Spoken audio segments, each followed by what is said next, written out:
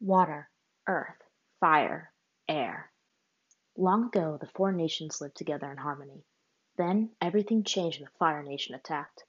Only the Avatar, master of all four elements, could stop them, but when the world needed him most, he vanished. 100 years passed, and Katara and Sokka discovered the new Avatar, an airbender named Aang.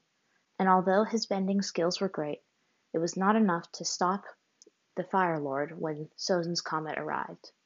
Now, 3 years later, the war rages against the Fire Nation, and all hope is lost. Hello, listeners. It's me, Madam Melon Meow. This is the first episode of the Distorted Reality fan audiobook. I am not an expert in podcasts. I'm not an expert in audiobooks. I'm not an expert in voice acting. I'm just a big fan of Distorted Reality, an archive of our own fan fiction written by Banfin. I don't know. I'll figure out how to pronounce that one day. But as I've noticed, there wasn't really any online verbal content for the fic, so I've decided to make my own. I don't know if this is going to be well done. I can only promise that I'm going to put a lot of heart into it, and I will be opening the floor for additional voice actors because, well, we're probably going to need them.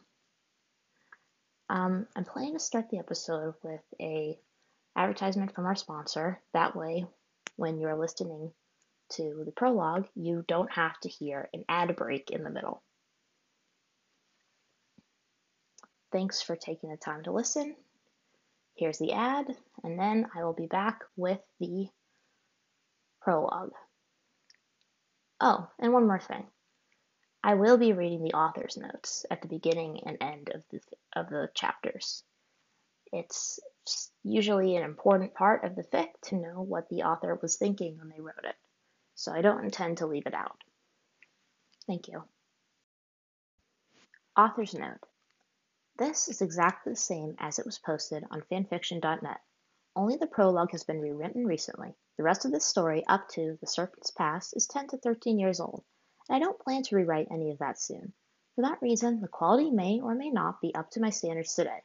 Not to imply that my writing ability has improved all that much since then, but that was quite a long time ago, and I was in high school, and so much has changed since then. That said, I did begin making edits to those old chapters I wrote. More details on each specific chapter. Chapter 1, Prologue. It had been 3 years since Aang last journeyed to the spirit world. 3 years since he spoke to any of his past lives. 3 years since the coming and going of Sozin's comet and his failure to defeat Fire Lord Ozai. It wasn't that he hadn't tried to speak with Roku, Kyoshi, or anyone else. He meditated whenever he had time, whenever he had enough safety to do so. Infrequent, constantly interrupted meditation was not enough to get him in a deep enough trance to project his spirit to another world or dig deep enough to unearth the wisdom of his past lives. How could he, when his mind wandered so much? When he thought about all those people he had failed or abandoned or was unable to protect? This time, apparently, the stars must have aligned, or he meditated in a place of power where monks had attained spiritual enlightenment long ago.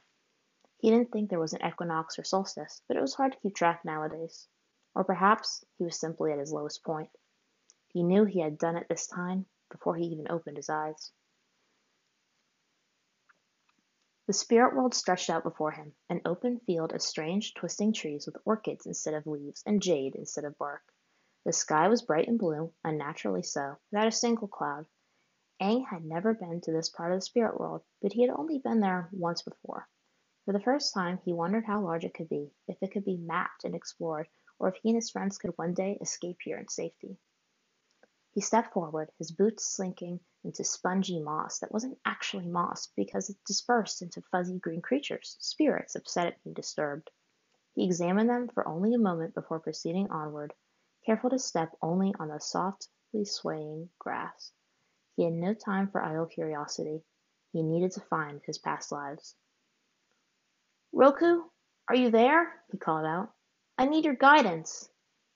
"I am always here with you, Aang," said the voice of an old man behind him. "None of us has ever left you." He turned around to face the wizened man in red robes. The boy remembered him as being much taller, but Aang supposed he had grown a lot in 3 years. Then why haven't I been able to connect with any of you? To use the Avatar state? Not since that time so long ago, beneath Ba Sing Se, when Azula...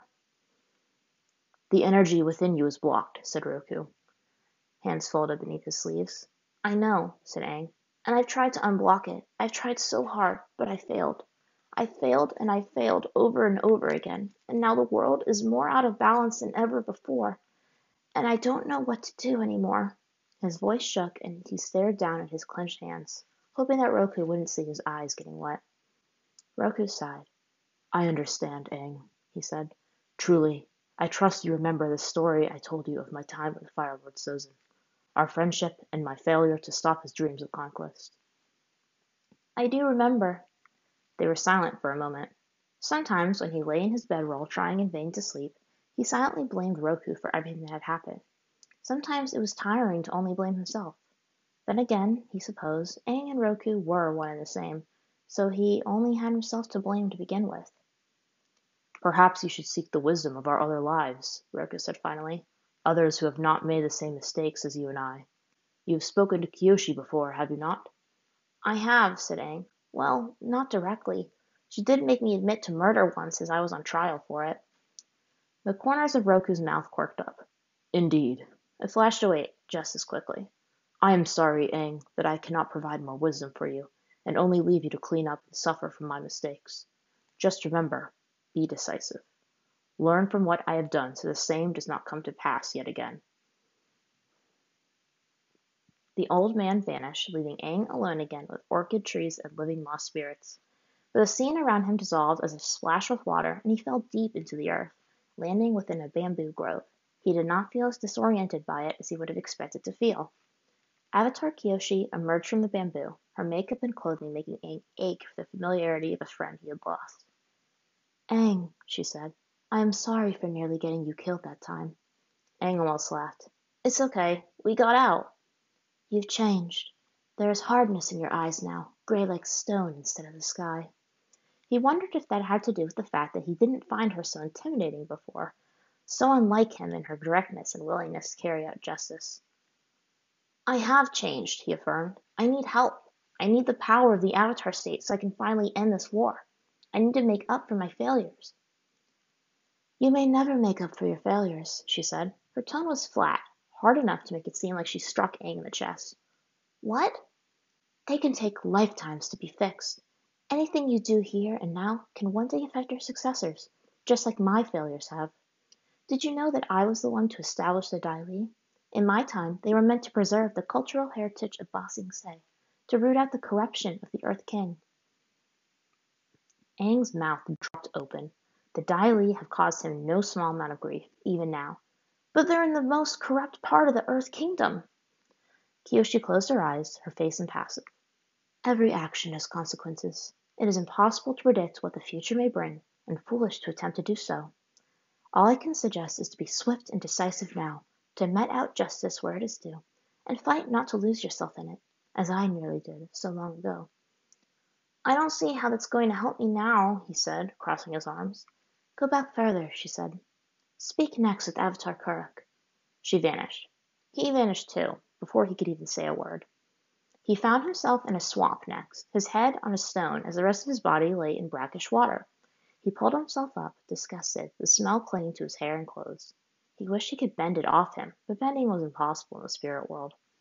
With a start, he found himself recognizing the swamp. This was the only part of the spirit world he had been to before, back when he visited Ko the Face Stealer. He wiped his face of all emotion. That was much easier for him now. A form in blue and white emerged from the fog, a spear of wood and bone in his hands, and the visage of a wolf on his head. It took Aang a moment to realize he was a man in a wolf helm like Sokka sometimes wore, and not a man-wolf-spirit hybrid. You must be Avatar Kuruk, Aang said. And you must be Aang, said the man. He wore an easygoing smile. Nice to finally meet you. Can you help me? Aang asked. I need your wisdom. I need a way to access the Avatar state. Hate to break it to you, kid, but I was never really known for my wisdom in life, he said, sticking the end of his spear in the mud. I was a go-with-the-flow kind of Avatar. I was lucky enough to live in a time of peace where I didn't really have to do much. But my life was fraught with failure, too. I left the affairs of the world to my much more responsible and capable friends, but I was punished for my complacence. Ko the face stealer kidnapped someone very important to me. I've been hunting him down ever since. Even now? Even now. He hefted his spear again, turning away from Aang. So, I leave you with this. Fight for what's important to you. Never let it go, but never let it get in the way of doing what you need to do, either. And what's that? Aang asked, but Kuruk disappeared again into the fog, perhaps in pursuit of his greatest enemy once again. The fog thickened, obscuring his view so much that Aang couldn't even see his own hand in front of his face. When it finally dispersed, he found himself sitting atop a mountain in the lotus position beside an air nomad nun, her arrows displayed prominently on her shaved forehead, not like Aang's own, hidden by his hair and a headband for survival. Avatar Aang, she said by way of greeting. Her eyes stayed shut. I am Yang Chen. Yang Chen, he said. What wisdom can you offer me? What type of world do you want to leave for your own successor? She asked him. He stared ahead, deep into the fog and the rocky crags partially obscured by it. Far away he could see colorful creatures soaring through the sky, like kites. They must have been spirits. I haven't really thought about it much, he said finally. I just want to have a successor, to leave the world free of the war with the Fire Nation. And, failing that, I want to leave things so that they're able to pick up where I left off, to finish it in my stead. To finish what? She asked. He hesitated to answer for a moment. He looked away from the sky, as if afraid of what his own people would hear him say. He had never admitted this out loud to anyone before. The Fire Nation itself, he said, to do to them what they did to us, Yang Shen. Our people. She didn't twist in her seat to look at him, didn't so much as open her eyes. I do not believe you truly think that, Aang. He was about to open his mouth to protest, but she continued. You were raised by monks and taught to value all life, as I was. And I did value life, but also recognized the necessity of death. I put the needs of the world before my own spiritual beliefs, as any avatar should. And the world needs balance. At that, she finally opened her eyes and turned to face him. With the way the world is now, it may never achieve balance, he said. Everything's different now. The airbenders are gone. They may come back one day, she said. She smiled. You never know. Have hope. She turned back to face the open sky. Besides, don't you have a close friend who's a firebender? Do you mean to eradicate him, too? Aang bit his lip. Of course not. Zuko's not like them. But obviously Zuko would never let him do that. He knew it wasn't unrealistic and desperate, and he did not have the power to make it happen, anyway. I know, okay? It's stupid and it'll only make things worse. He sunk down next to her again. I just feel so helpless. Everything is so wrong. This is not how things were supposed to go, she admitted. But to go further, we think it's time for you to see the world from another perspective. To take what you've learned and fix things so your successor can live in a time of peace and balance. Who is we? And how? What do you expect me to do? All of us. Roku appeared, floating in front of the green chasm between Avatar Aang and Yang Shen. Kyoshi appeared next to him. We've decided together. You will do it all over. Then he saw Kuruk. Learn from your mistakes, and change them. Yang Shen turned toward him, placing a hand on his forehead. All his past lives cycled in his vision, floating past him and spinning and pulling him apart, putting him back together, hurling through space and the stars and seeing unrecognizable faces from every nation that he knew better than anyone else, ending with a man with messy hair and blinding white light. He was unknowingly ancient and young at the same time, and his hand, like Yang Shen's, was on Aang's forehead. Good luck, Aang.